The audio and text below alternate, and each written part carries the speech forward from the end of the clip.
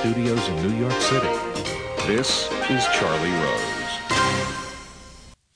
It is a historic week for the United States Supreme Court. The court affirmed in a 6-3 ruling today that nationwide subsidies called for in the Affordable Care Act are illegal. Chief Justice John Roberts wrote in the majority opinion, Congress passed the Affordable Care Act to improve health insurance markets, not to destroy them. He was joined by the court's 4 liberal justices, Ruth Bader Ginsburg, Stephen Breyer, Sonia Sotomayor, and Elena Kagan. Also voting with the majority, Anthony Kennedy, often called the swing vote. 3 conservative justices voted against it, Anton Scalia, Clarence Thomas, and Samuel Alito. The decision marks a major victory for the Obama administration on health care. The president spoke at the White House earlier today. Today, after more than 50 votes in Congress to repeal or weaken this law, after a presidential election based in part on preserving or repealing this law, after multiple challenges to this law before the Supreme Court, the Affordable Care Act is here to stay. My greatest hope is that rather than keep refighting battles that have been settled again and again and again, I can work with Republicans and Democrats to move forward. Let's join together.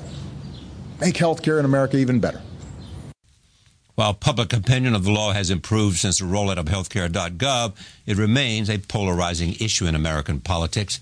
Joining me now from Washington, Adam Liptak. He is a Supreme Court correspondent for the New York Times. I am pleased to have him here.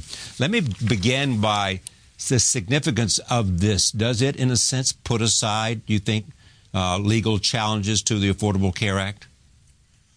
You know, Charlie, there are more minor challenges lurking in the lower courts, but having survived the Supreme Court twice unscathed, it really looks like this is a law that, as the president might say, is getting woven into the fabric of American society and will be very, very hard to pull out wholesale through litigation. Is it possible that some later Congress might do something? That's possible.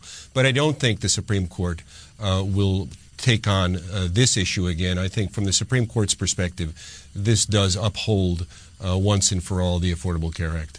Even though he had done it earlier, were you surprised by John Roberts? Well, we knew the 4 liberal justices, as you said, would vote in favor of the administration. There were 2 votes in play, Justice Kennedy and the Chief Justice, and the administration was hoping for 1 and must be delighted to get 2, and must be particularly delighted that it was the Chief Justice.